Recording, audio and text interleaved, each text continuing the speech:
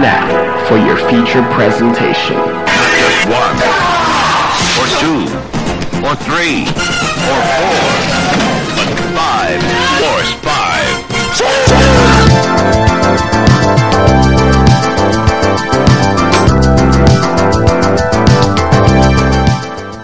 What's up, listeners? I am your host, ex-video store clerk, undiscovered screenwriter, and fellow listener Jason Kleberg, and this is Force 5, a show where I force my guests to come up with a movie-themed top 5 list topic, and then we reveal our picks on air.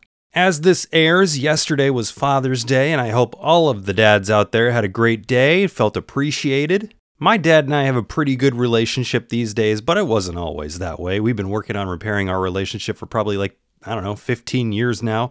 But I can honestly say that as rocky as my relationship with my dad has been in the past, it never got to the level of some of the fathers on our lists today, as me and Keifer Lirette from the Select and Start podcast talk top 5 bad dads. And they range from negligent to outright terrible human beings, and maybe some not so human beings. But before we get to our lists, let's talk about what we missed from the last show, Top 5 Horror Directors with Ryan Bradley from Horror Hangover. Not in the top 5. Did they get it right? Excuse my language. Okay. Hell no. I can't believe. Who made that list? Who made that? That's blasphemous. Don't look at me. That's blasphemous. A few directors that we missed from social media. Construction C said Kiyoshi Kurosawa. Ash said Sam Raimi for his DIY approach and instantly recognizable style. Davis said Mario Bava and also mentioned Alexander Aja. Hit me up in, 10 years and Aja might be in my top 5 for sure. Exploding Boy said Panos Cosmatos. Funky Dancing Gnome said Mike is so good, needs more attention. KJ Radin said James Wan. And a couple of recommendations from Digital Organism. They said Andre Zilowski, Lucille, this is a tough name to pronounce, Lucille Hadzialilovich, Shinya Tsukamoto, Georgi Palfi, and Jan Svenkmer. I'm going to need to look some of those directors up. If you want to tell us what we missed, you can always find me on social media at Force5Pod on Twitter, at Force5Podcast on Instagram. I do post on Reddit once in a while and on the Cinematics Facebook page. For this week's featured review, I was looking at the New Beverly calendar and I saw they had Set It Off as one of their films. I couldn't get down there to watch it, but I did have the Blu-ray because I have a 3-pack that I bought for Friday, and it also has Menace to Society in there, which I have the Criterion of. But the third film in there is Set It Off. That's what we need to do. Rob a bank. Let's do it. On November 6th. Don't make me get ugly up in here, ladies and gentlemen. Y'all can't be serious. 4 friends will set Don't move. it off. Come on, Frankie! Set It Off. Are we gonna get away with this?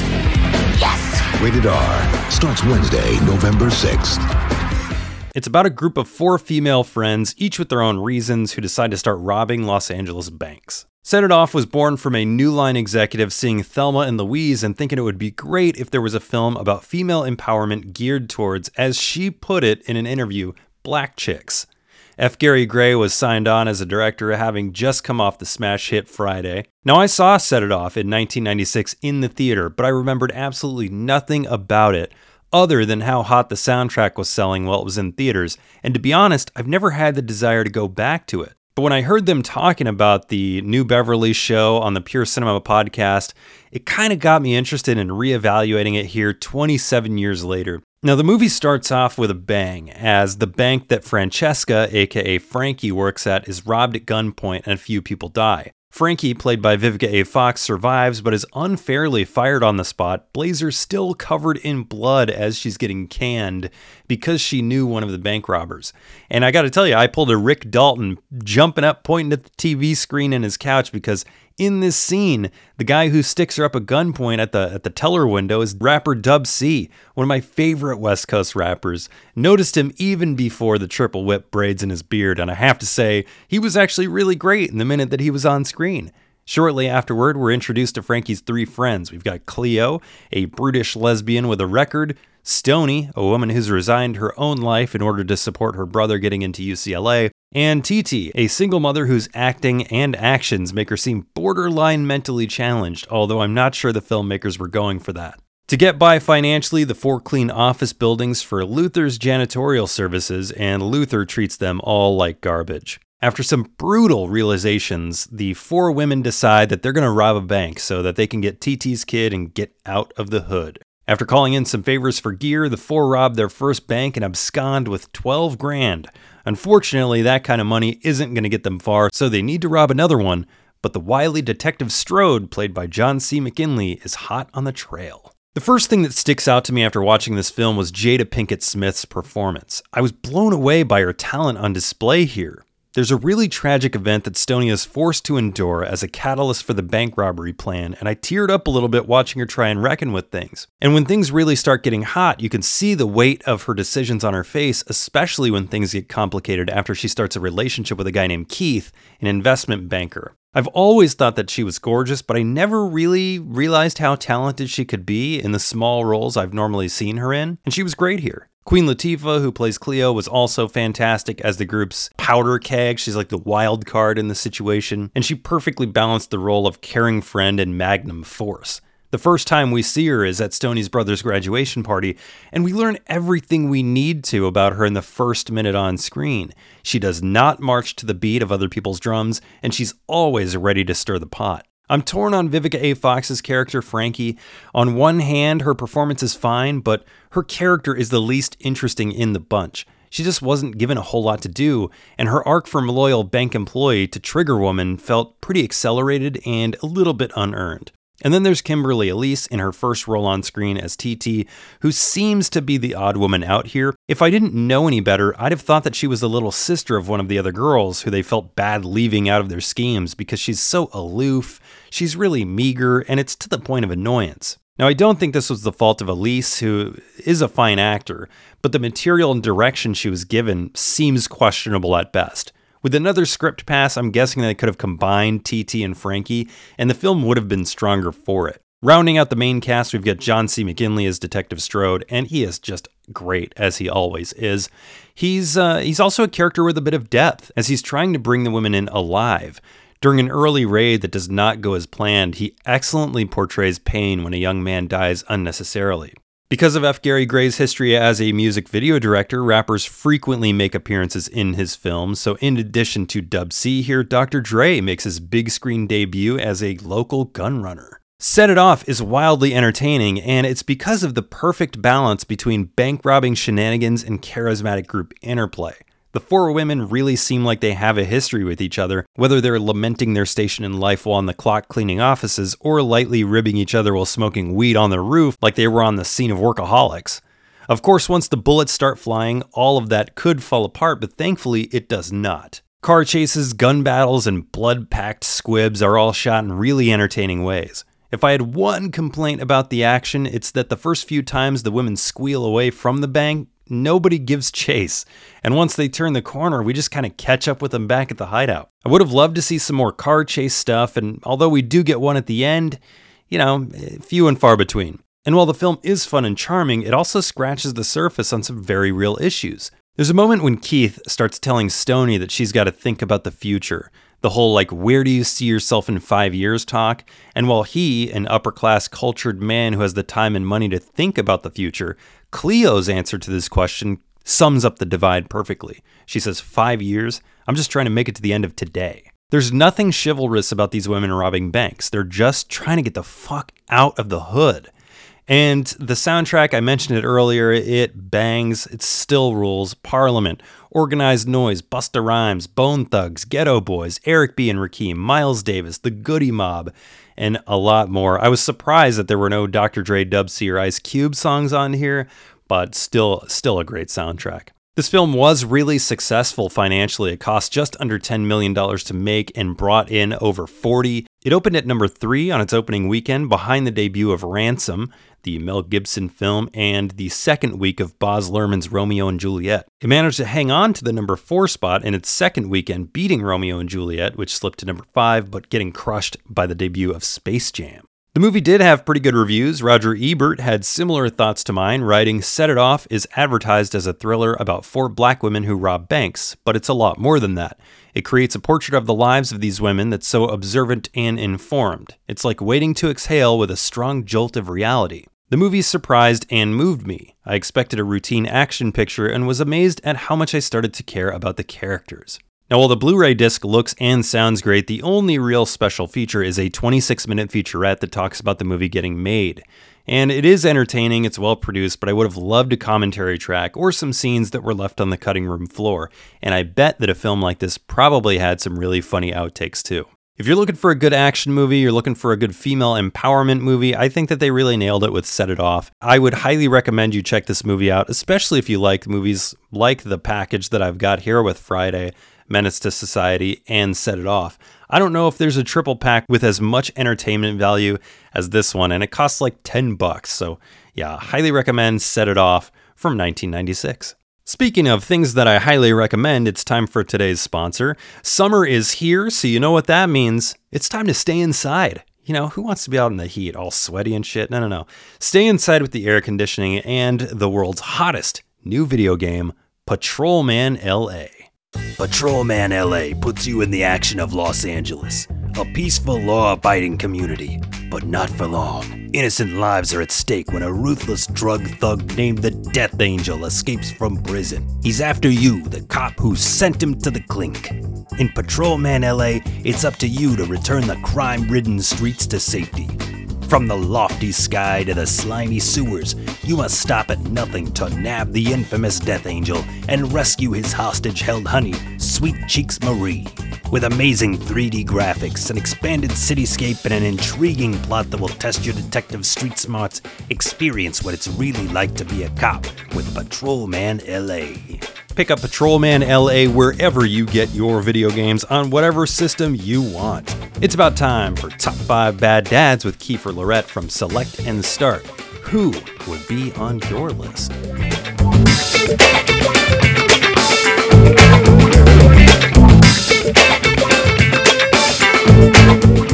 Welcome back to the Force 5 podcast. Tonight, my guest is Keifer Lirette, host of the amazing Select and Start podcast, a show that I was recently a guest on to talk about one of my favorite video games of all time, GoldenEye 007.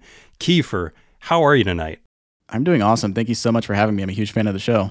And I'm a huge fan of yours. I suggest people go and listen to that GoldenEye episode, not only because you'll get a sense of the quality that Keifer puts out, but also you'll learn a bit about me that I've never talked about on this show. So highly recommend after you listen to this episode, go and listen to Select and Start. Now, we are going to talk about movies here in a bit, but I want to talk about one of our huge passions first, video games. So obviously I covered 007 on an episode with you, but what is Select and Start all about? So Select and Start is, in simplest terms, a podcast about meaningful and memorable video game experiences. I'm the sole host, creator, producer, editor of the show, and every episode I bring on a guest to talk about a particular video game that means a lot to them. And this sort of creation came about because I wanted to talk about video games with people in my life, but I didn't really have a space where I had a bunch of people I could talk to, in my regular everyday life where I'm around people to talk about video games. But I was surrounded by people on Twitter and other social media who are way into video games. So this was a great way for me to talk about video games. And it's great because the format means I'm not really beholden to talking about current events in video games like a lot of podcasts are. So yeah. I go to a guest and I ask them, hey, I'd like you to be on my show. What game would you like to talk about? Or they'll come to me and they'll tell me what kind of video game they want to play or talk about. And it really works out because a lot of the time I did play the video game and I'm really excited to have a conversation about it. In your case, Jason, I'd actually never played the original GoldenEye 007, and I got to play that for the first time because of you. And that was a great experience. I think it's a game that holds up better than its reputation would suggest. So, I really appreciate having you on the show. And it's great because, like you said earlier, people who don't really have the space to talk about video games on their stuff and their creative projects get to talk about them on my show. I've had, a friend of the show and a guest on your show, Eric Peacock, on to talk about Resident Evil 4, which he doesn't really get to talk about organically in his show Soundtracker because it's about movie soundtracks.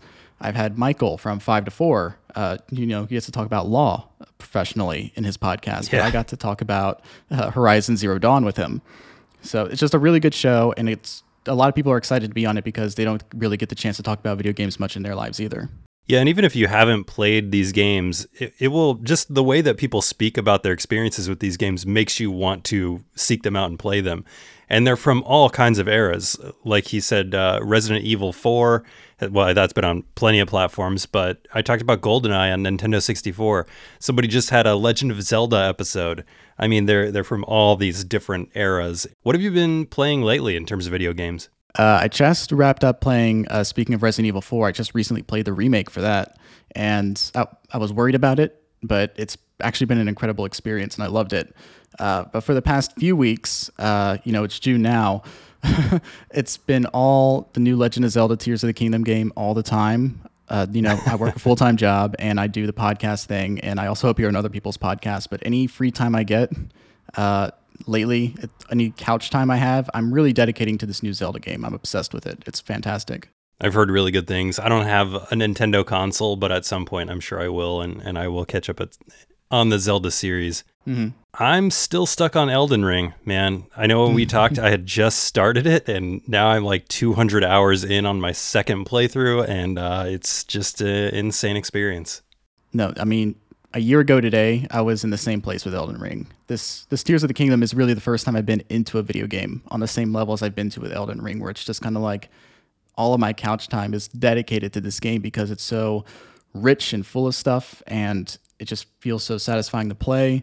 So I'm really glad I shared into Elden Ring because it really is one of those like really, really great games to me. Well, I am looking forward to diving in at some point.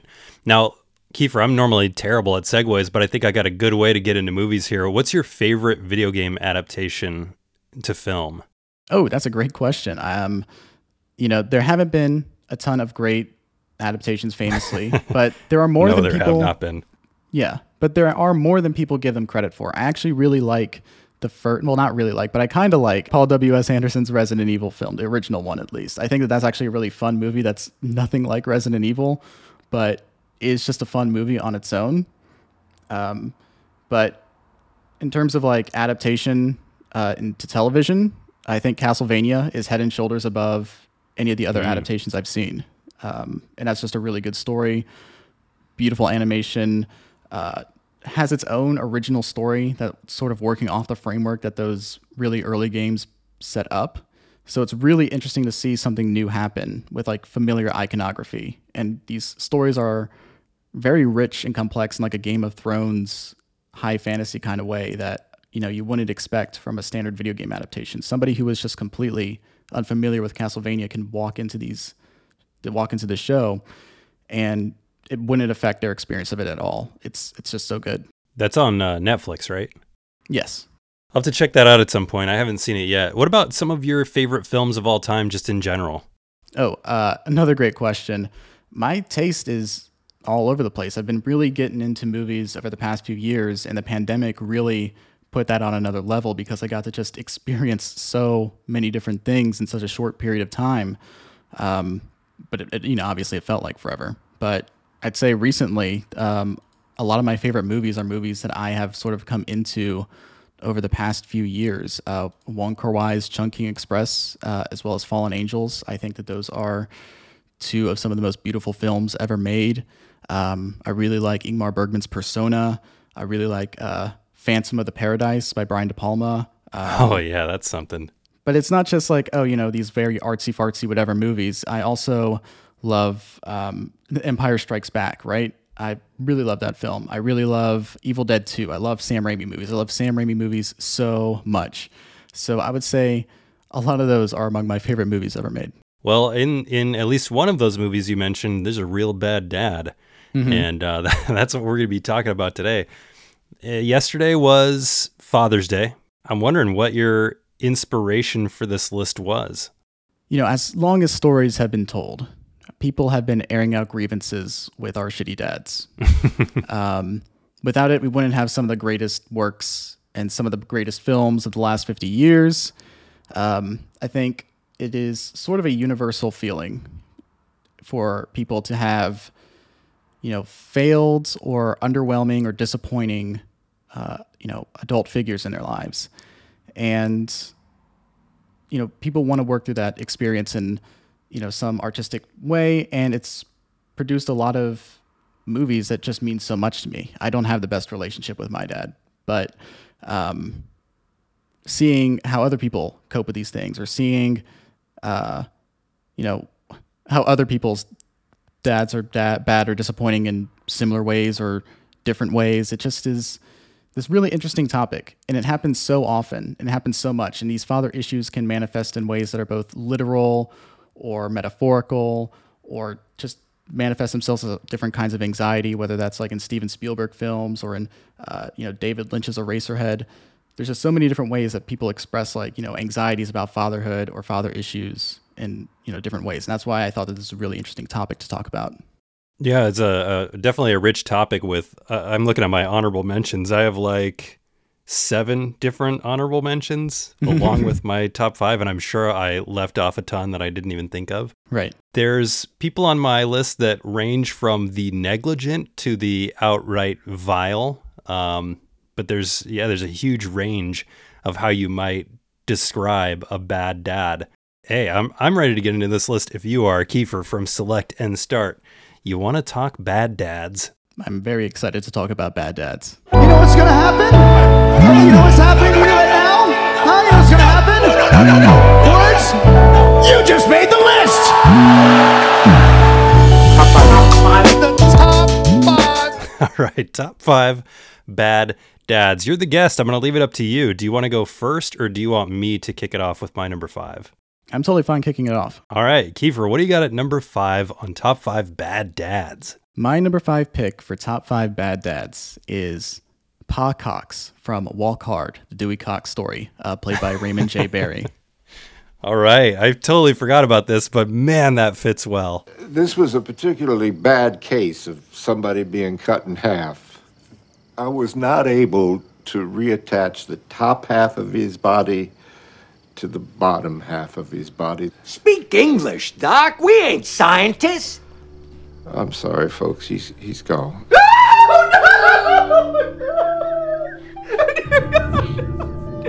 It's all your fault, Dewey Cox.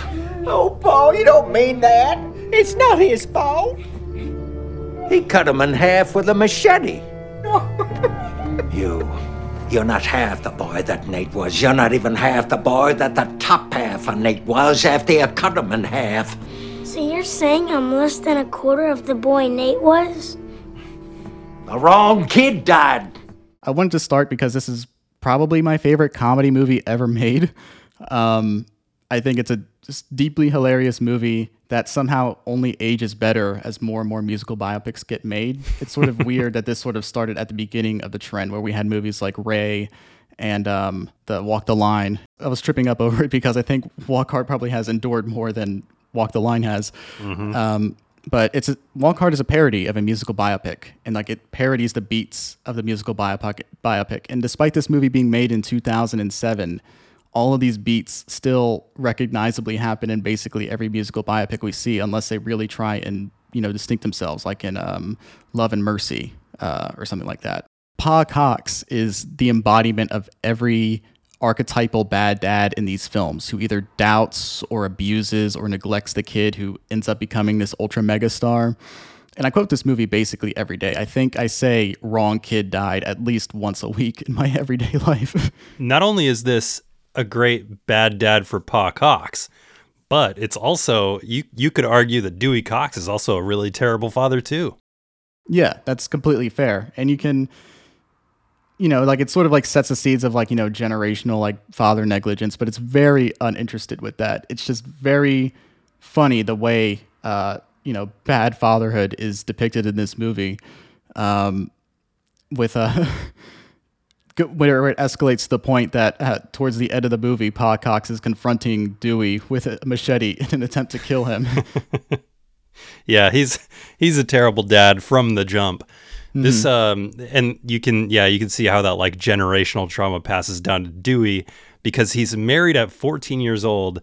He has just a boatload of kids, and as he gets famous, He keeps having kids. He has kids with different women. And there's a hilarious montage near the end of the film where he starts trying to reconnect with these people. And he's basically playing catch with all these kids of different ages. Really, really funny movie. It's also really surprising how this movie came out lampooning or spoofing that genre.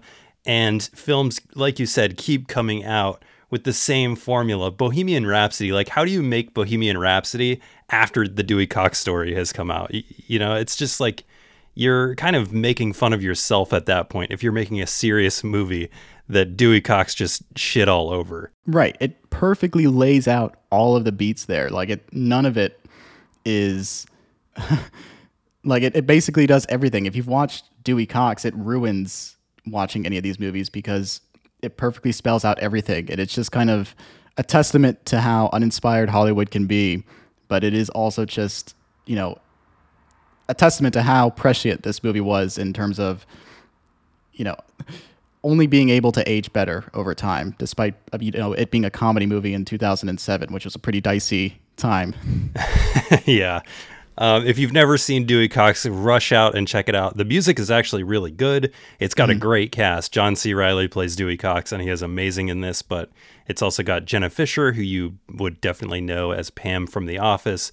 Margot Martindale is his mother. There's a ton of different cameos. Tim Meadows has one of his funniest roles in this as Sam. There's a moment with some cocaine that lives in my brain rent-free all the time. It's just so funny. Oh yeah, get out of here, Dewey. You don't want any part of this shit is also somehow something I say almost every day. I think Tim Meadows is genuinely one of the funniest people alive. Yeah, he's so good in this too.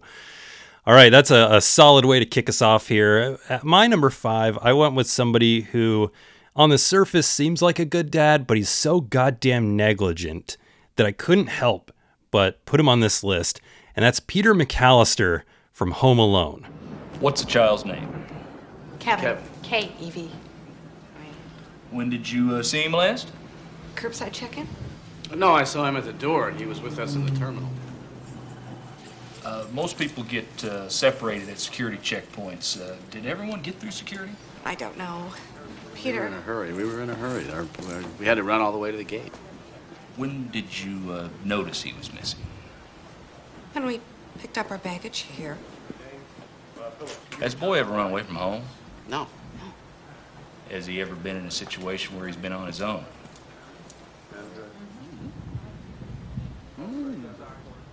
As a matter of fact, this has happened before. It's becoming sort of a McAllister family travel tradition. Funnily enough, we never lose our luggage. Peter McAllister is exorbitantly rich. He lives in this really nice, really big house in Chicago. He's got 5 kids. He's got a scatterbrained wife. And in the beginning of Home Alone, they're getting ready for a vacation in Paris.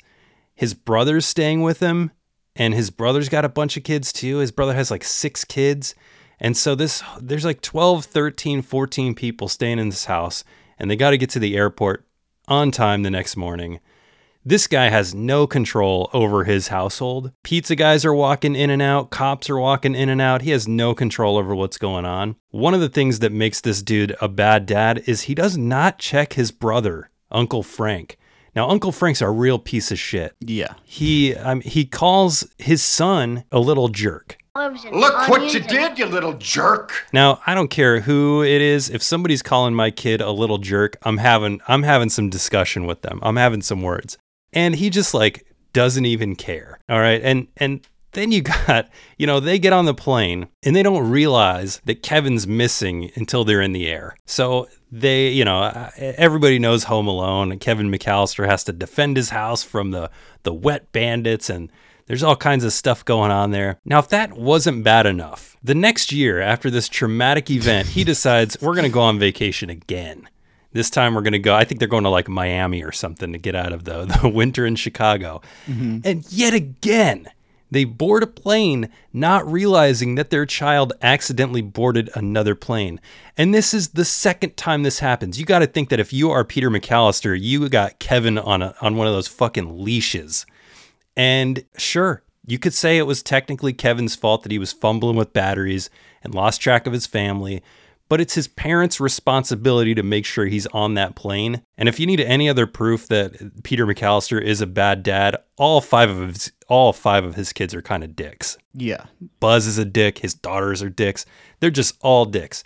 Kevin's a dick too. It's no surprise that the McAllisters apparently split up in Home Alone 4, which most people probably haven't seen, and you're probably safe not seeing it for the rest of your life. But yeah, Home Alone, Peter McAllister, that's my number 5. No, he's such a passive piece of shit the entire time. Like, the mom is always the first person who notices that Kevin's missing.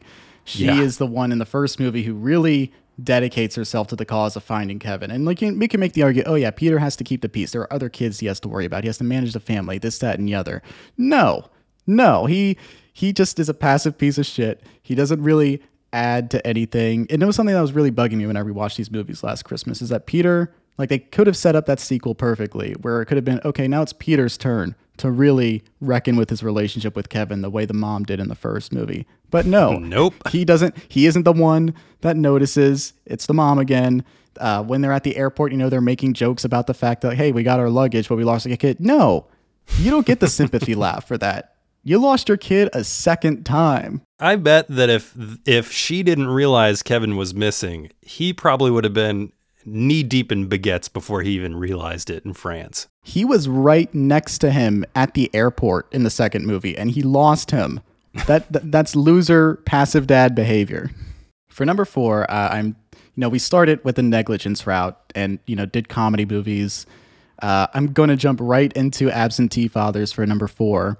My number 4 pick for the top 5 bad dads is H. Clifford McBride in Ad Astra, played by Tommy Lee Jones. Oh, yeah, this is a good one. I didn't even think about this. That's why I'm here. I'm gonna stop it. Get the 2 of us back home, maybe. This is home. This is a one-way voyage, my son. You talking about Earth? There was never anything for me there. I never cared about you or your mother or any of your small ideas. For 30 years, I've been breathing this air, eating this food, enduring these hardships. And I never once thought about home. And maybe it's because it's recent, so it doesn't really make any of these Watch Mojo lists for bad dads or whatever people want to look up. But this was a movie that really stuck with me. This movie came out in 2019. It's directed by James Gray. And Ad Astra is set at the end of the 21st century, where power surges are causing mass devastation on Earth. Roy McBride, played by Brad Pitt, is told by his commanding officers that these power surges may be caused by a space station manned by his long-lost father, Cliff McBride. And this space station was part of the Lima Project, which was a search for intelligent life beyond Earth that started like 30 years ago. And they say like, okay, right now this, is stationed in Neptune. This may be like what is causing these power surges. We're going to send you to Mars to try and communicate to him and see what we can do to manage the situation. We don't know if this is terrorism or what, but hey, guess what? Your dad's alive, and it's a problem. So go deal with it. I love this movie. It has some rough edges, and it isn't for everybody, but I really love what this movie has to say about humanity and the nature of their relationships with each other, because this, Brad Pitt's character is like really emotionally stunted because his dad abandoned him and left him 30 years ago. And it's not a father-son, adventure film. It's not like, let's solve this problem together, Dad. It's really just reckoning with like the nature of an absence of love, an absence of a presence, not having a father in your life, or just like any, crucial love in your life, and how isolating that feeling is. And Roy continues to escalate the mission beyond its initial parameters because he desperately needs this closure, because he feels so disconnected from humanity in a way that his dad was probably disconnected from humanity, to the point that he just abandons his life and goes to space for 30 years without even like a second thought about his family. So he is trying to get answers for that. And it just keeps escalating shenanigans into some really weird places. This is a movie that very early on shows an Applebee's on the moon, which is already an uncanny effect that really accentuates the whole like feeling of isolation and unfamiliarity in familiar spaces. But it gets weirder from Applebee's on the Moon somehow. It's a great movie. Yeah, I liked Ad Astra a lot. I totally forgot that the person he was seeking out was his dad. The main thing I remember from this is a really interesting chase scene that you'll probably never see in another movie. Mm-hmm. Almost like a zero gravity or low gravity chase scene. It's great. Yeah, it's great. Like the same reason there's like the things that people criticize about this movie, like you said, that chase sequence. I think that is the funniest and coolest and weirdest, thing in the world, and it's very compelling. And a lot of people hate it, and I really just think it's a matter of taste and like being on the wavelength of this movie because it goes weird places. Yeah, I liked it quite a bit. Well, normally, like I said at the top, I'm pretty bad at segues, but your number 4 gives way to my number 4 quite nicely because your themes of your number 4 were stuff like absentee father, somebody who's been gone and now they're emotionally stunted because of it. And that is a perfect segue to my number 4, Royal Tenenbaum from the Royal Tenenbaums. Can I ask you something, Hank?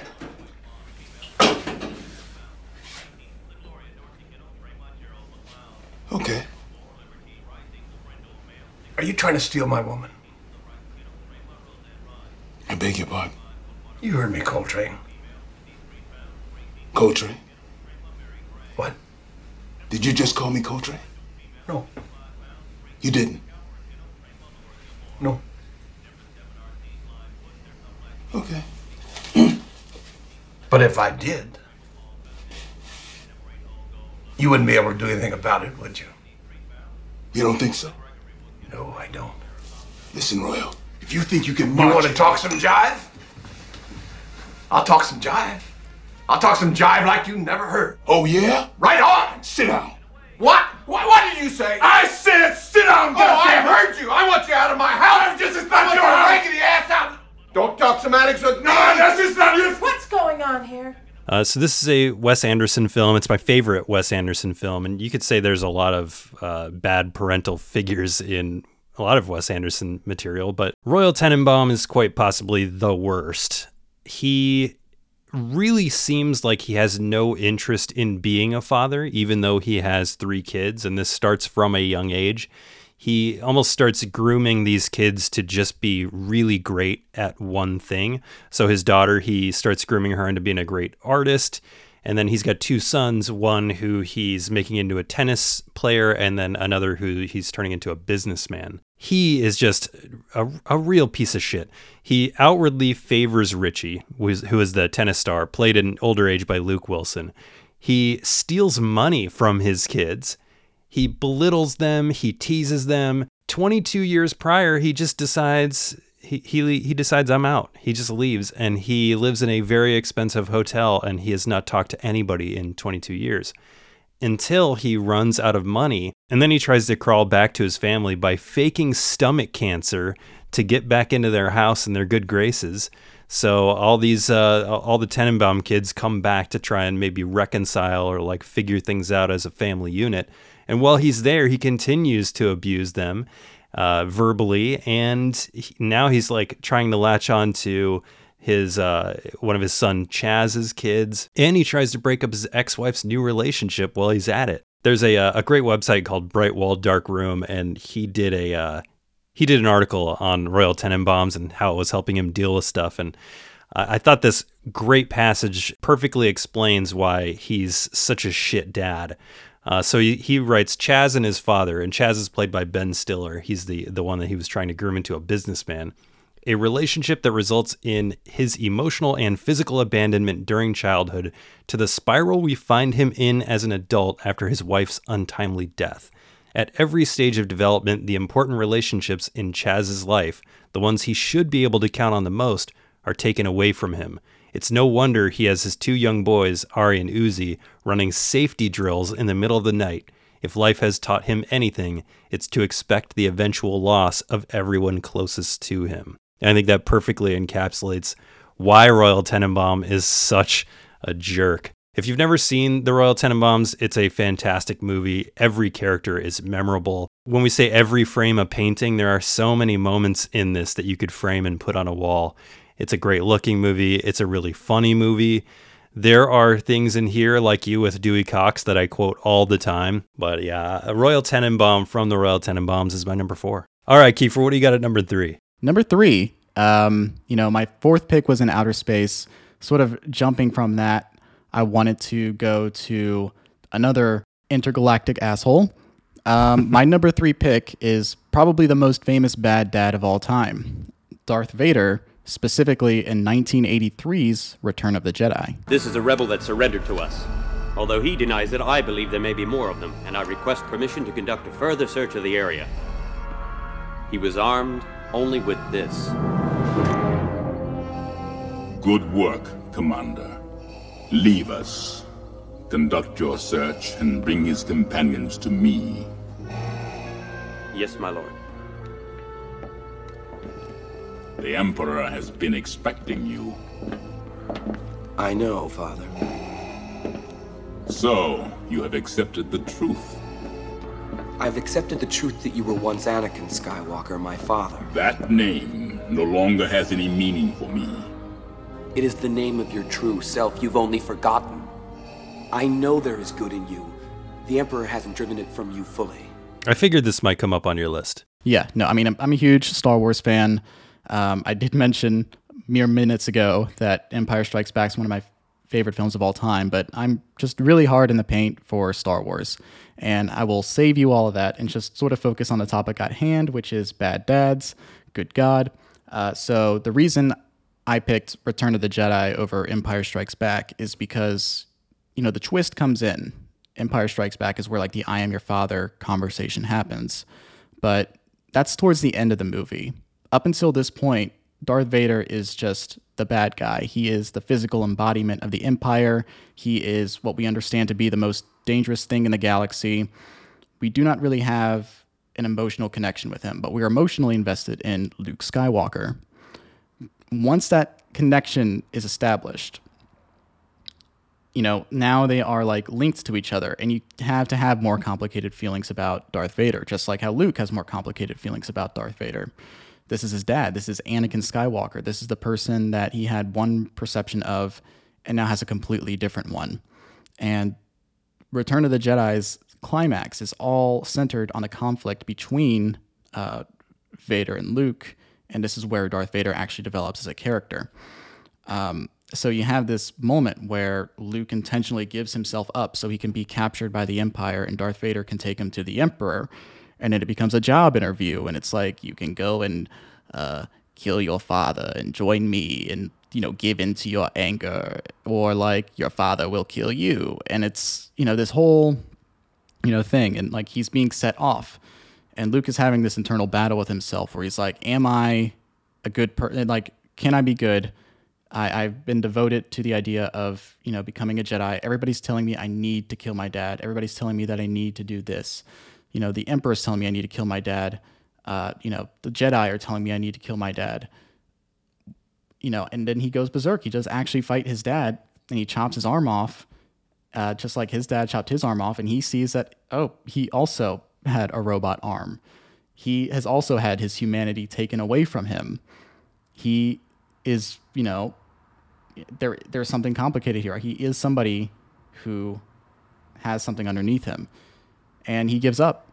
He says, like, I am a Jedi like my father before me. He chooses to see the humanity in his father at a pivotal moment where he could have given in to those dark instincts. We want to, in moments of pure rage, and, people who have complicated feelings about their dad just want to be able to really write everything off and just sort of give in to the anger that, these people, this is an unsalvageable thing. And despite Darth Vader being possibly the most evil person in the world, torture, genocide, makes the call to blow up Alderaan, all of this stuff, child murder, genocide, everything is on the list there. At the end of the day, he kills the Emperor to save his son. And his final moments are him telling Luke, tell your sister, who I, never really got the chance to truly get to know, You were right. It kills me. That's just incredible. Like, you know, people have their criticisms of Return of the Jedi, and it's not as good as the first 2 Star Warses, but that whole landing sticks. The emotional arc of Luke being the ultimate good and creating a new, you know, making the world a better place by rejecting the teachings of the Jedi and rejecting the dark side to save his father. That's all incredible. And, you know, yeah, Darth Vader is a fucking asshole. He's evil. He's a bad dad. He's done terrible things. He's done terrible things to his daughter. He's done terrible things to his son. He's done terrible things to his daughter's boyfriend. He's the worst. But God damn it if it isn't compelling. It sure is. I mean, it's compelling enough that everybody, whether you've seen Star Wars or not, knows that quote, right? Luke, I am your father, or whatever that the exact quote is. I'm sure somebody will correct me, but no, comma, I am your father. Yeah. See, there's so many. It's just kind of permeated into pop culture in a way that when you look at any list of bad dads in film, this is on all of those lists because it is such an iconic moment. And he's such an iconic character, and he's such a terrible dad. Yeah, Return of the Jedi is the worst take your son to work day ever. You keep giving me these layups in terms of segues, because my next one is an intergalactic dad who torture, genocide, all on the table. When you said those words, I was like, oh, is this going to be my number 3? But no, you said Darth Vader. My number 3 is Thanos. Pretty, isn't it? Perfectly balanced, as all things should be. Too much to one side or the other. Here, you try. Now go in peace, meet your maker.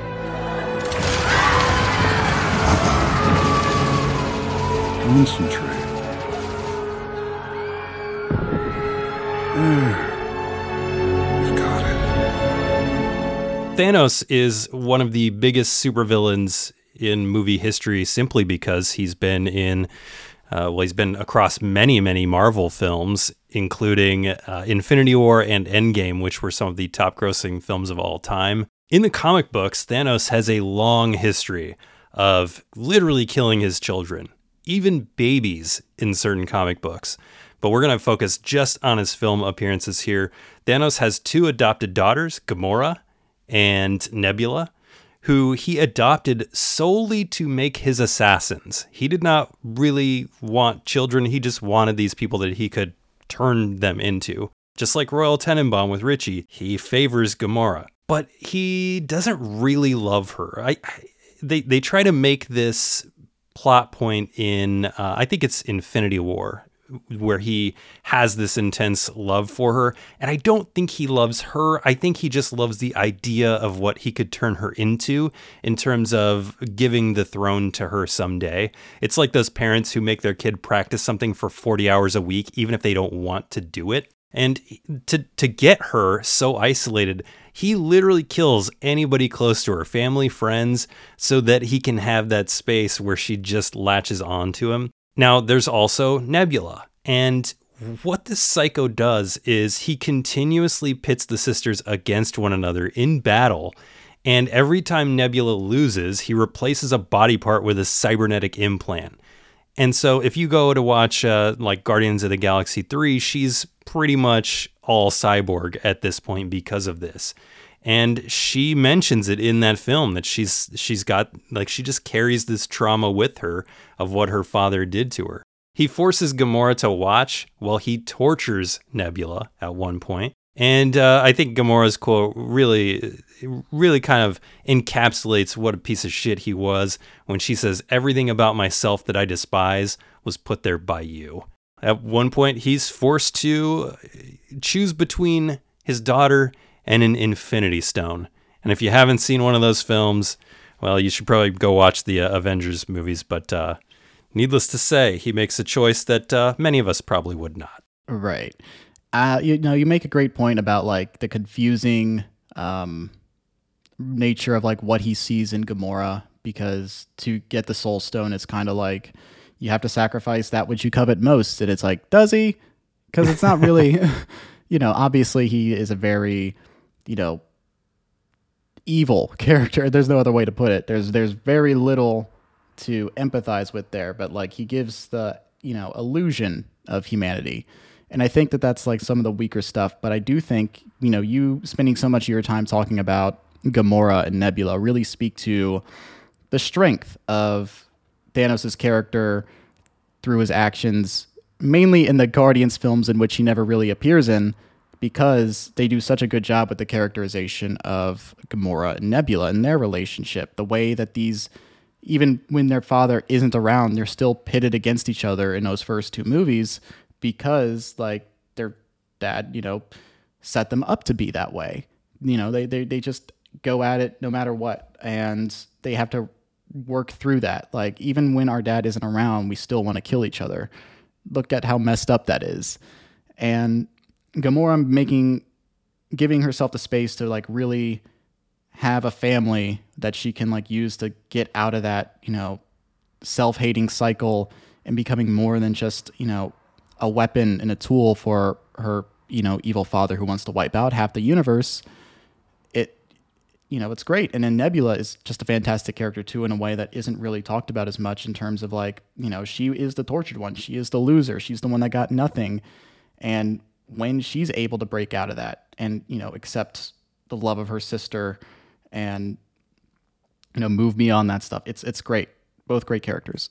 Yeah, he's a great character. He's a great villain. Mm-hmm. He was one of the first people that came up in my mind when we started talking about bad dads, because it's like, man, his reach and the trauma that he's caused his kid isn't one movie. It spans over the course of like, a dozen movies, and I think that's really impressive. Sure, it's definitely far-reaching trauma. Yeah. Okay, number two. So after his death last year, I really got into the films of Peter Bogdanovich. I really, really love What's Up, Doc? But another movie of his that I love, and both of these are movies I'd consider my favorite, is Paper Moon. Great movie. Paper Moon, which stars Ryan O'Neal as Mose Prey, who is my number 2 pick. Then if you ain't my pa, I want my $200. I want my $200. I heard you through the door talking to that man. It's my money you got, and I want it. Now, you just hold on a second. I want my money. You took my $200. Will you quiet down? You hear? I want my $200. Hold on. Just hold on. Let me explain something to you. It ain't as if you was my pa. That'd be different. Well, I ain't your pa, so just get that out of your head. I don't care what those neighbor ladies said. I look like you that. You don't look nothing like me. You don't look any more like me than you do that Coney Island. Eat that damn thing, you hear? We got the same jaw. Lots of people got the same jaw. It's possible. No, it ain't possible. Then I want my $200. All right. For those who don't know, Paper Moon is a 1973 comedy movie about a traveling con man named Mose Prey who attends the funeral of a former lover of his in Gorham, Kansas. And at the funeral, he meets the departed woman's 9-year-old daughter, Addie Loggins, who was played by Ryan O'Neal's real-life daughter, Tatum O'Neal.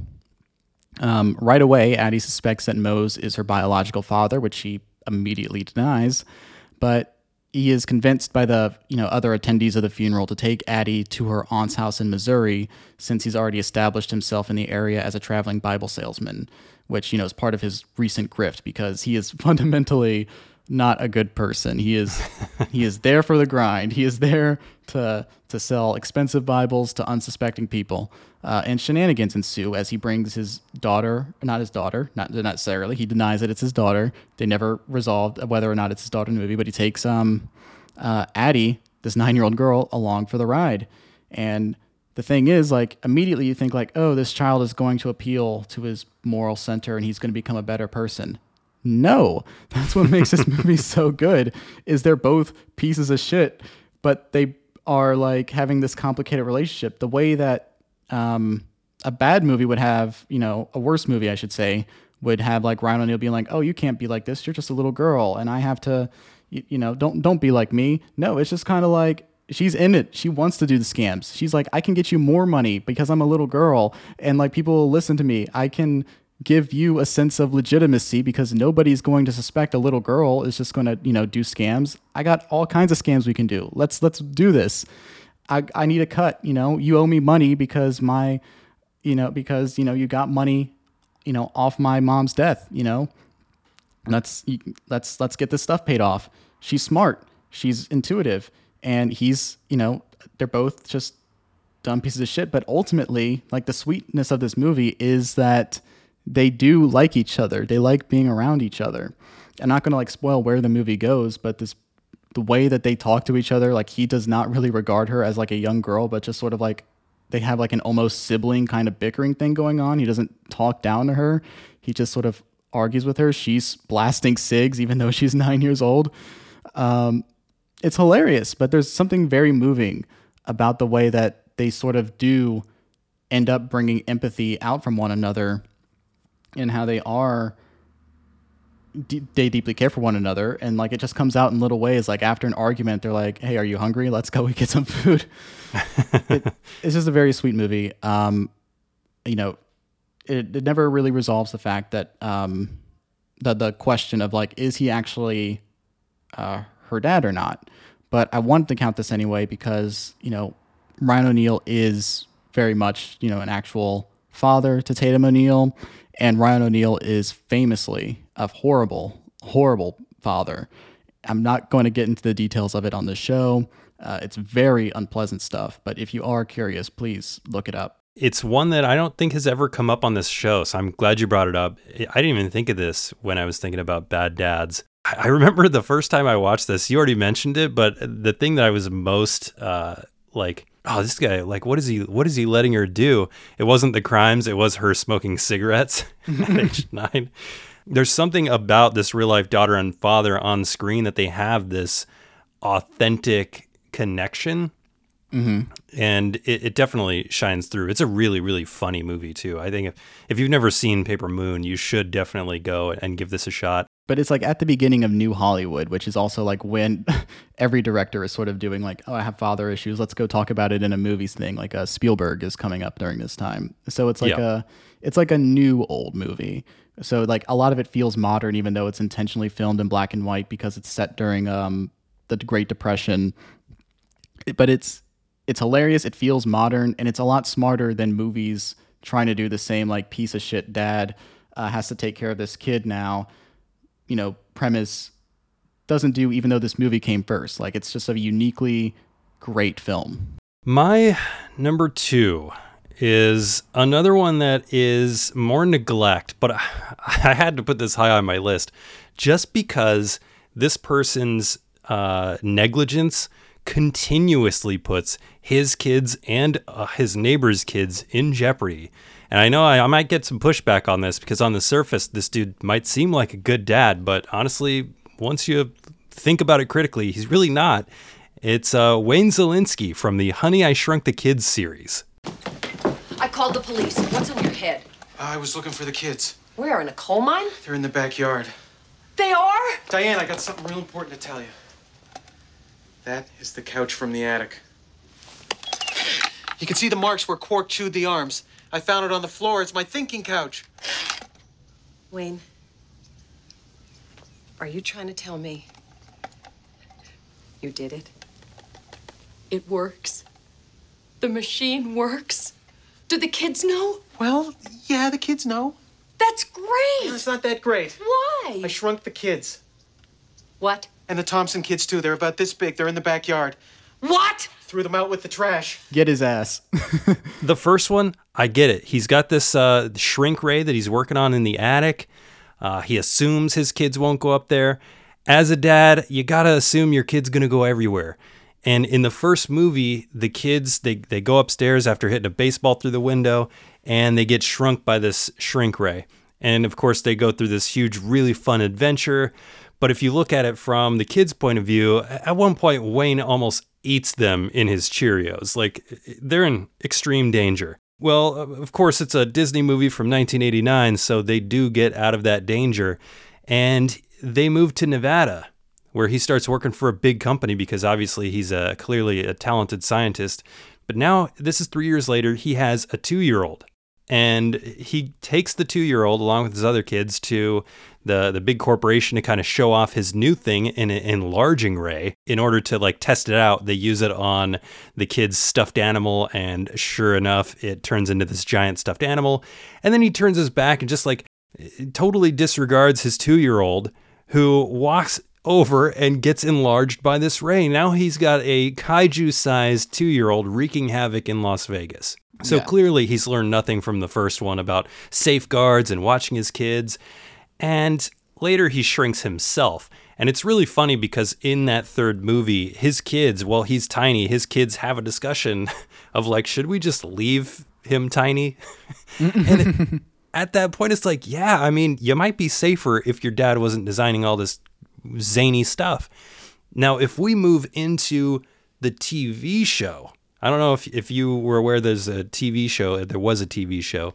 No, I'm aware of all of this actually. Somehow, like it's weird. Like it was like I'm 26. Like a lot of this stuff happened before I was born, but somehow I've seen like a lot of the Honey I Shrunk the Kids franchise. Yeah, there's a TV show. It ran for 3 seasons, and almost every episode of this TV show is Wayne Szalinski making stupid-ass inventions that are putting his kids in danger. There's an episode called Honey, We've Been Swallowed by Grandpa, where again, he shrinks them and Grandpa eats them. And then you have this gem, Honey, the House is Trying to Kill Us, where he basically makes a smart home that is trying to kill everybody inside. You've got Honey, I'm Haunted, where he invents something that makes his son able to see dead people 2 years before The Sixth Sense came out. You've got Honey, the Bear is Bad News, where he makes these teddy bears that like malfunction and go insane. Honey, I'm a Mermaid, where he turns his daughter into a fucking mermaid. There are so many ways he puts his kids in danger. Never safeguards. He's experimenting on these children. I mean, he does one experiment where he turns his kid into an adult. It's absurd. Wayne Szalinski should be locked up, first off. He has like no guidance on any of the stuff he's doing. And at the very least, his kids should have left him as a a very small person in the third Honey, I Shrunk Ourselves film. Because, geez, he's he's terrible. And he's doing this stuff, too, to his neighbor's kids in a lot of these movies, you know? Like, what's going on here, buddy? No, he is a bad dad. I mean, you have a 5-year-old, right? I do. Yeah, if you have anything of remote value, you secure that stuff because you don't want it to be broken because children are clumsy or don't have necessarily the greatest sense of respect for other people's stuff. As a cat owner, I have to keep my Lego sets very high up so they don't knock them over, and I have to put them back together again. Now, this guy has military-grade equipment in his attic. This is more than just like, oh, I don't put the lock on my gun every single time. This guy has shrinking technology. He almost gets his kids killed all the time. And you mentioned a few minutes ago, just even the fact that like he takes his kids to work and he uses the growing ray on like one of his kids' toys. You don't do that. You don't take a kid's toy and like do any sort of experiment on it because that kid will freak out. It doesn't matter if you made the toy bigger or what. If you don't give that toy back to that kid in its original state, you're going to create a problem. I was a kid once. I know how I was about things. That's just bad dad behavior, top to bottom. And imagine how many people his 2-year-old accidentally killed when he was stomping around Las Vegas, Mm-hmm. And there's apparently a reboot coming to Disney Plus called Shrunk, which is going to have Josh Gad playing his son as an adult. So I'm sure that a lot of that trauma is going to be passed on to Josh Gad's character, Nick. We'll see how that goes. Right. Keifer, we are at your grand finale, number 1 on Top 5 Bad Dads. What do you got? Well, when you were talking about your number 4 pick, I didn't say much because my number 1 pick is Royal Tenenbaum in the Royal Tenenbaums. Deservedly so. Yeah. So this was kind of the impetus for me picking this topic in the first place because not only is this my favorite Wes Anderson film, this is just straight up my favorite movie.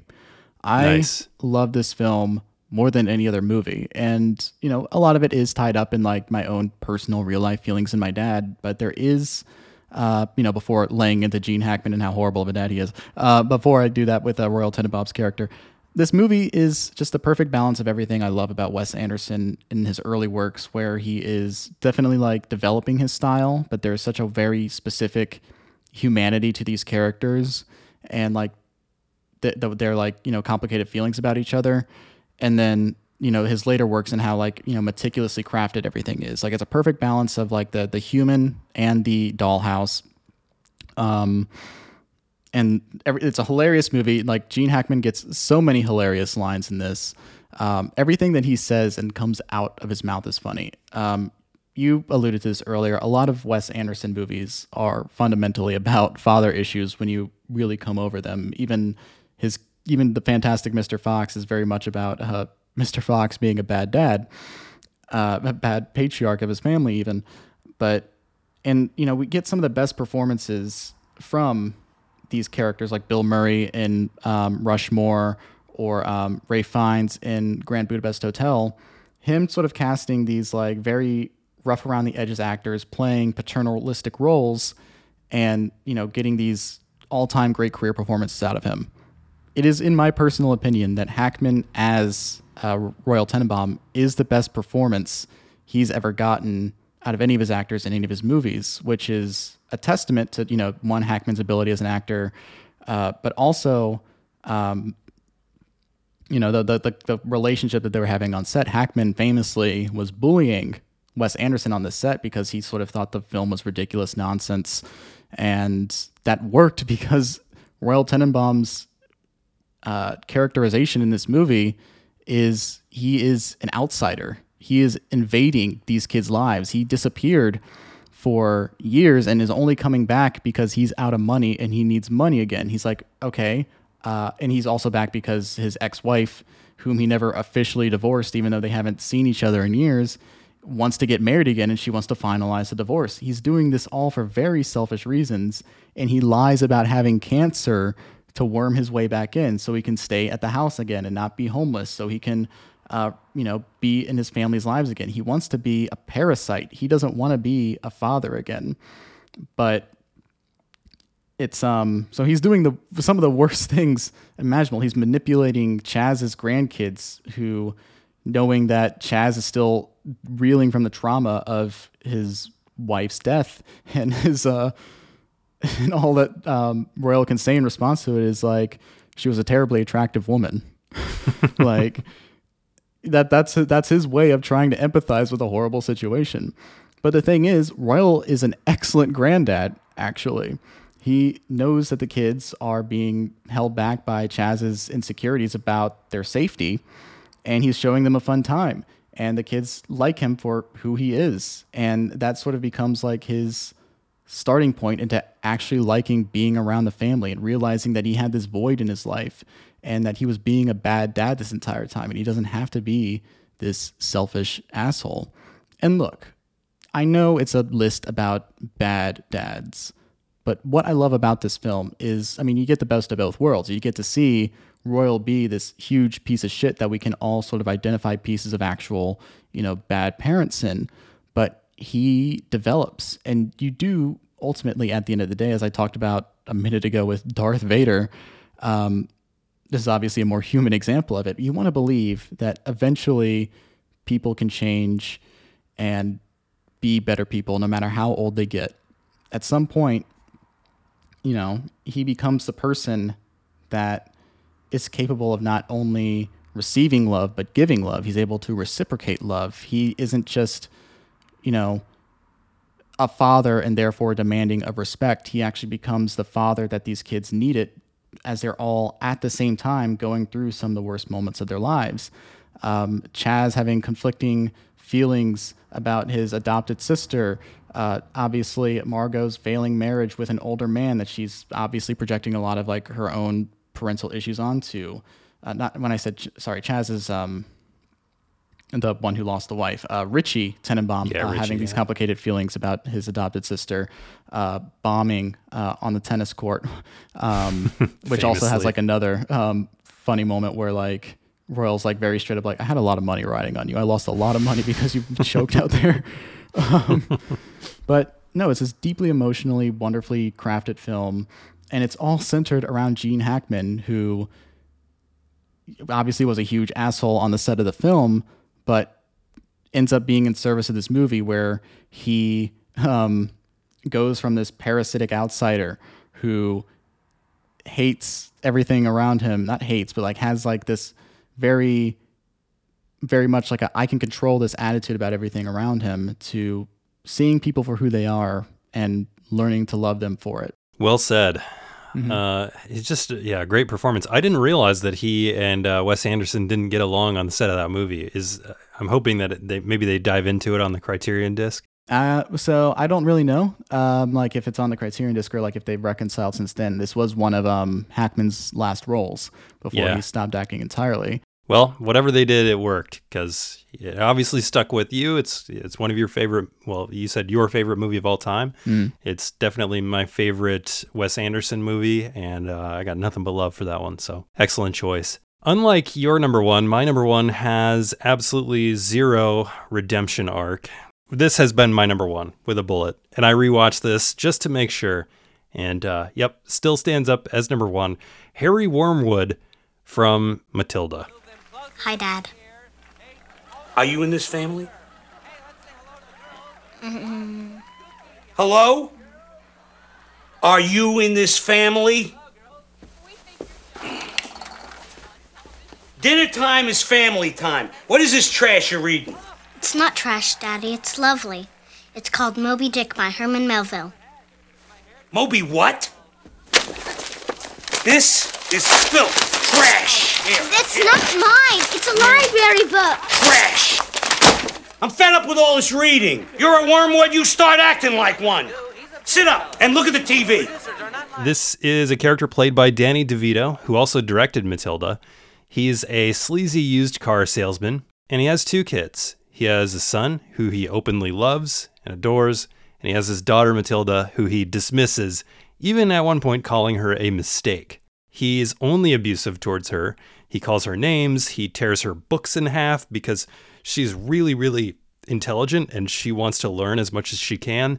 And for some reason, he thinks this is strange. He is threatened by it. And so he goes and he starts tearing her books in half. He's into a lot of shady stuff. And Matilda tries to warn him about his illegal activities. And again, he just calls her names and dismisses her. And at one point, he's on his used car lot, which he's selling cars for like way over what they should be sold at. And he sells a car to this headmaster who's the headmaster of this very rigid private school.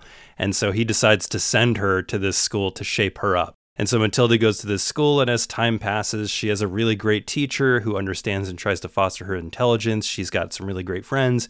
But at the same time, this sadistic headmistress is there. I mean, the abuse that she's doing to these kids mentally and physically, she goes as far as like slingshotting kids across the yard, trying to get them to land on a spiked fence. And like I said, when you're watching this movie in I don't know, 96, 97, you're thinking there's got to be some type of redemptive arc for Harry. There is no redemption arc in this kid's film. In the book, so I'm going to spoil some stuff about Matilda here. So if you haven't seen Matilda and you still want to, skip forward a couple minutes. But at the end of this movie, he goes and signs adoption papers and gives her away before he flees the country. And in the book, it's even worse. In the book, he doesn't even sign the papers. He just dips without saying anything to her at all. The original author of this is Ronald Dahl, who has a ton of children's books and films that have been adapted from his books. And he often had these like macabre kid themes. This one is especially personal. The headmaster was based on an abusive headmaster he had in school. The dude had like a pretty rough childhood. He was paddled by teachers. His dad died when he was 3. His other sister died when he was 3. And then his mom died when he was like 12 years old. Harry Wormwood, I mean, the guy hates his daughter so much that he's happy to give her up before he flees the country to get rid of the tail that's on him. In real life, a sad kind of footnote to this. So in real life, well, the movie was being made in 96. Mara Wilson, who plays Matilda, her mother had cancer. Danny DeVito, who, like I said, was directing, his wife was also playing her mother in the film, Rhea Perlman. They kind of took Mara Wilson in and took care of her while they were filming this movie. So they were really, really mean to her on screen and really, really great to her off screen. And in order to allow her mom to see the movie, they did a rough cut of it at like 4 months before release and showed her so she could see her daughter on screen. And then she ended up passing away before the movie came out. It was dedicated to her, to Mara Wilson's mom. So he's a great dude in real life, but man, Harry Wormwood, what a piece of shit. He is by far my number one. No, if there's one thing Danny DeVito can do, it's play a horrible dad. Like it's Frank Reynolds and the father in Matilda. Yeah, no, he's a huge, just irredeemable piece of shit. I remember getting actively mad at this movie and like not being able to sit through it sometimes just because of how like mean they were being to Matilda without like any, like obviously like Matilda wins at the end. She gets like the life that she wanted this entire time and somebody that respects her, sees her as a person, all this, that, and the other. But like now I find it like I'm able to find it funnier now, but like as a kid, I was just getting so upset for Matilda because of how mean these parents were in like such an open and flagrant way. And it's, great job. All right, Keifer, before we get to our honorable mentions, let's run down our lists one more time, and I will kick us off here. At number 5, I had Peter McAllister from Home Alone. At number 4, I had Royal Tenenbaum from the Royal Tenenbaums. At number 3, I had Thanos from various Marvel movies. At number 2, I had Wayne Szalinski from the Honey, I Shrunk the series. And then at number 1, Harry Wormwood from Matilda. Great list. My full list here. Number 5, Pa Cox from Walk Hard, the Dewey Cox story. Wrong kid died. 4, H. Clifford McBride and James Gray's Ad Astra. Number 3, Darth Vader in Return of the Jedi. Number 2, Moe's Prey in Paper Moon. And number 1, Royal Tenenbaum from the Royal Tenenbaums. I think it's a testament to the depth of this topic that we only crossed over on one of our picks. That's great. I thought we were for sure going to cross over on a couple. Yeah, and I'm curious what the honorable mentions are because there are so many that I had to switch around or like cut from this list because I wanted to make sure that my 5 were from movies I really, really loved and had like plenty to say. Well, let's hear some of yours. What were some of those honorable mentions you had that were not mentioned so far? All right, so the rest of these are movies that I like, but one that I didn't really care for that I really considered including on this list because it is kind of ruinous to the movie for me is Pa Kent from Man of Steel. Oh, yeah. Should have let those kids drown. Yeah. He's not wrong kid died. He's more kids should die. And I think that's the reason I ultimately put a Pa Cox in there because I think Pa Cox and Pa Kent would have a lot in common with one another in terms of raising supermen who are very shitty to their kids. He is just an asshole, and Pa Kent is like such an important presence in Superman's life. But in this movie, it's Kevin Costner that plays Jonathan Kent, right? Is that it is? Yeah.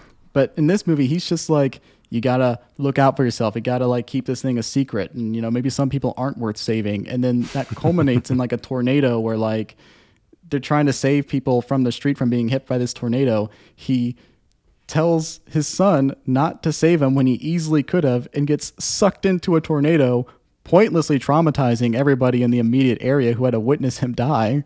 Yeah. But hey, bad dad got his fate at the end. Really quickly, since I spent way too much time getting mad about Pa Kent, Jeff Daniels as Bernard Berkman in The Squid and the Whale. Fantastic one. That was on my list until like 2 hours before we recorded. He is such a piece of shit in like a way that I watched this movie last year, most recently, and it like he still just got under my skin and how very good that performance is because you see that kind of piece of shit behavior and bad dads all the time, dating, and he dates his own student who's way closer to his son's age.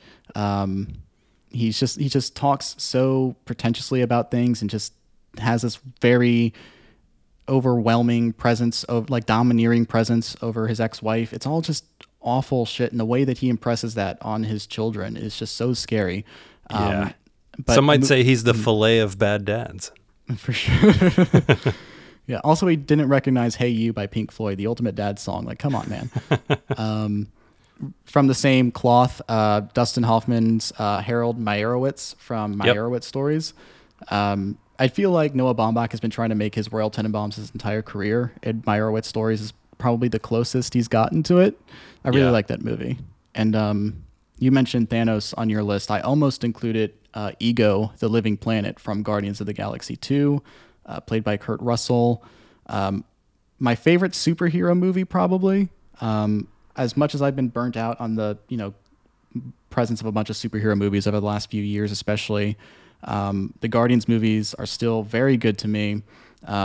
Obviously, you've heard my strong feelings about Nebula and Gamora, but I really like how much of a piece of shit Kurt Russell gets to be as Ego. Yeah. Did you see the third one, by the way?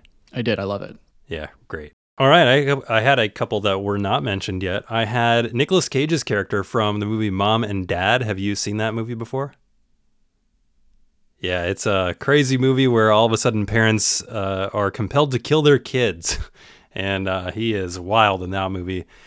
Robert De Niro's character, I'm forgetting the name, but from This Boy's Life, which features a very young Leonardo DiCaprio, he's a real piece of trash in that movie. I haven't seen it in a very long time, and I didn't get a chance to rewatch it, so I wasn't going to have a great perspective on it, which is why it didn't make my list, but he's a terrible stepfather in that one. Oh, I haven't seen that one. It's good. It's powerful. It's going to piss you off. A little more lighthearted on this one, but not for Chicken Little. Buck Cluck from Chicken Little is a terrible father. He's constantly criticizing Chicken Little. He doesn't believe Chicken Little. And the only time he decides to show love to him is when he hits a home run in a baseball game. And to me, that just does not make up for all the torture he's put his kid through. It's real, though. It's definitely real. Oh, yeah. Oh, yeah. Then we got Randy Quaid from the 1989 film Parents. I think his name is Mike in that film, but he, have you heard of Parents from 1989? This is another one I haven't seen. Okay. It's about this family that moves, I think it's set in the 50s, and they move into this suburban town, and then his kids, or the kids of the family, start to suspect that their parents are actually cannibals, and it goes to some very wild places. If you can ignore the fact that Randy Quaid is a psychopath in real life, you might be able to sit back and enjoy this one. And then I had two on my list that I did not include because they do have redemptive arcs, but at the same time, before those arcs, they were absolutely terrible fathers. I had Mrs. Doubtfire, Robin Williams' character from Mrs. Doubtfire, who, again, only decides to get into his kid's life when the absolute worst happens and custody is taken away from him. And then I had Fletcher Reed from Liar Liar, who a guy that stops making empty promises and lying to his son only because his son casts a magic spell on him that makes it so he cannot lie anymore. You were saying this a lot, and it's making me remember other examples. Just a lot of 90 movies where it's just like, let's just put a piece of shit parent in there. Like, obviously, Liar Liar skews older, but like there is like the kid parent dynamic in that. But like I'm thinking about like Tim Allen and the Santa Claus and shit like that, where it's just like, let's make a bad dad and see what happens. Yeah, and the disturbing trend in those movies of making the dad redemptive, well, they have stepdads who are actually pretty great stepdads that they kind of like position to be an antagonist to these terrible dads. Like Pierce Brosnan in Mrs. Doubtfire seems like a really good dude, and same with Judge Reinhold in the Santa Claus movies. Yeah, like it's very like I think it's very funny that we've come around on that thing where it's like, oh yeah, like the stepdad is really cool and we need to recognize that. Whereas like they were just needlessly antagonistic towards it. It's like every character from like those 90s movies where like you're threatened by the stepdad or just doing the Kenny Powers thing. Yeah, no kidding. And that reminds me too, I didn't even think about it when I was doing this, but the movie Stepdad from I think 1987 with Terry O'Quinn. That's another one that could have made this list for sure. All right. Keifer, amazing list. Tons of movies on our list and our honorable mentions that people can watch if they want to get their fix of a bad dad. But let's talk about some good stuff. Select and Start. I'm sure people can listen to Select and Start anywhere you listen to this podcast, so it should be easy for you to switch right over.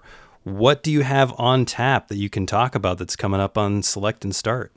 It's a very exciting time for the show. I release new episodes every 2 weeks. I have a lot of great episodes coming up. After the time of this recording, I'm going to be entering what I'm calling Independence Day, which is me talking about indie games during the month of July. I'm very excited to talk about The Outer Wilds and another game that I am yet to announce with returning guest Eric Peacock.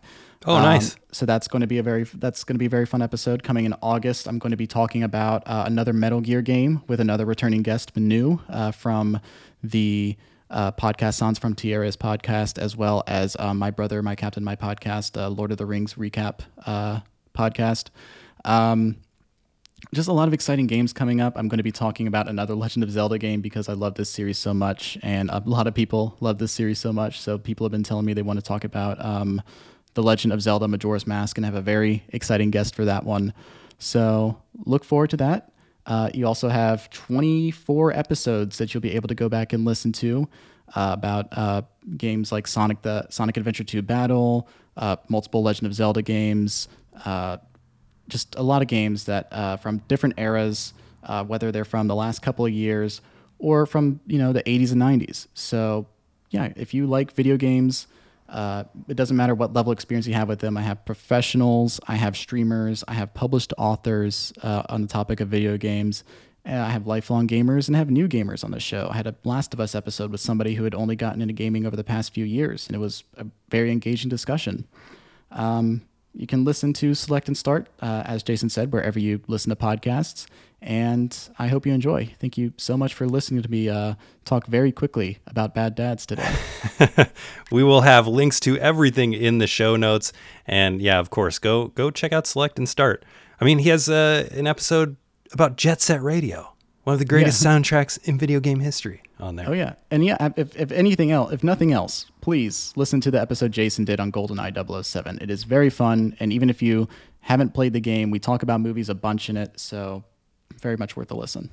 Yeah, we talk about some James Bond. All right, listeners, there are a ton of terrible film dads out there. I'm sure we missed some. Please let me and Keifer know what we missed. Again, you can find me at Force5Pod on Twitter, at Force5Podcast on Instagram, and on the Cinematics Facebook page. Or you can do a good old-fashioned email at force5podcast@gmail.com. Links to everything Force 5 and Select and Start are in the show notes. That's links, social media, all that stuff. As usual, make it easy for you to support me and make it easy for you to support our guests. And of course, if you'd like to support me, review the show, tell your friends about the Force 5, follow and interact with me on social media. That's all you gotta do. Those few very free, very simple things let me know I should keep doing this show. The Force 5 theme song comes courtesy of Nate Spears, and the Top 5 List bumper was produced by me with music from Audio Binger. Until next time, stay safe, stay sane, and go watch some films with terrible, terrible dads.